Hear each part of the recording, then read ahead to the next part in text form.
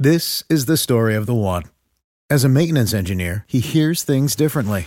To the untrained ear, everything on his shop floor might sound fine, but he can hear gears grinding or a belt slipping. So he steps in to fix the problem at hand before it gets out of hand. And he knows Grainger's got the right product he needs to get the job done, which is music to his ears. Call, click Grainger.com, or just stop by. Grainger, for the ones who get it done. This is a News.com news flash. Pope Francis, the 86-year-old Pontiff, raised eyebrows when he made a revelation from his past about fat shaming. News.com has learned that during a video call with a group of students from Catholic universities in South Asia, the Pope admitted to being a playground bully during his childhood. The discussion centered around the prevalence of body shaming in today's society, and the Pope spoke openly about the impact of social media and the desire for artificial beauty, per The Sun. It was during this conversation that a young woman named Merlin, from India, shared her experience of being bullied due to her weight. Moved by her story, Pope Francis shared his own experience of bullying a classmate for being overweight. He then recounted how his father, upon learning of his behavior, marched him to the boy's house to apologize in person. The Pope attended the Wilfred Barron de los Santos Angeles School in Buenos Aires, Argentina, where this incident took place. Years later, after he had become a priest and during his climb to his current office, Pope Francis reached out to his former classmate to reconnect.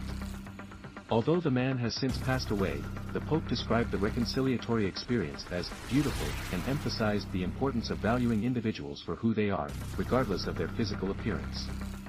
In his remarks, Pope Francis said he drew inspiration from Italian actress Anna Magnani, who famously vowed to grow old gracefully. He also highlighted the beauty of pregnancy, stating that a woman's body shape during that time was not conventionally considered beautiful, but that the act of being with child is one of the most beautiful things in the world.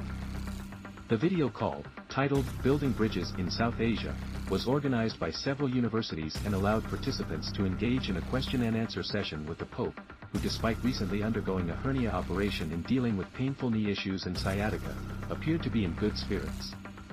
The summit aimed to address the issue of weight bias and discrimination in society, particularly in the field of medicine, and Angela Alberga, an assistant professor at Concordia University, highlighted the prevalence of anti-fat bias in all parts of society, including the medical profession.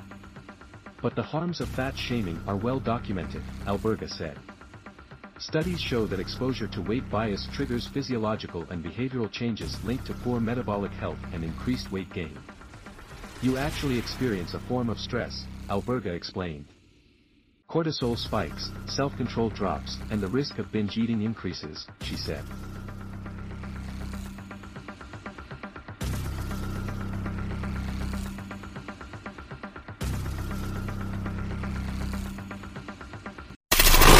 Knowledge.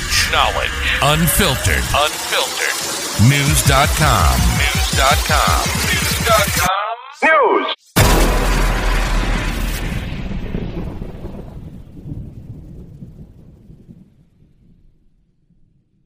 Millions of people have lost weight with personalized plans from Noom. Like Evan, who can't stand salads and still lost 50 pounds.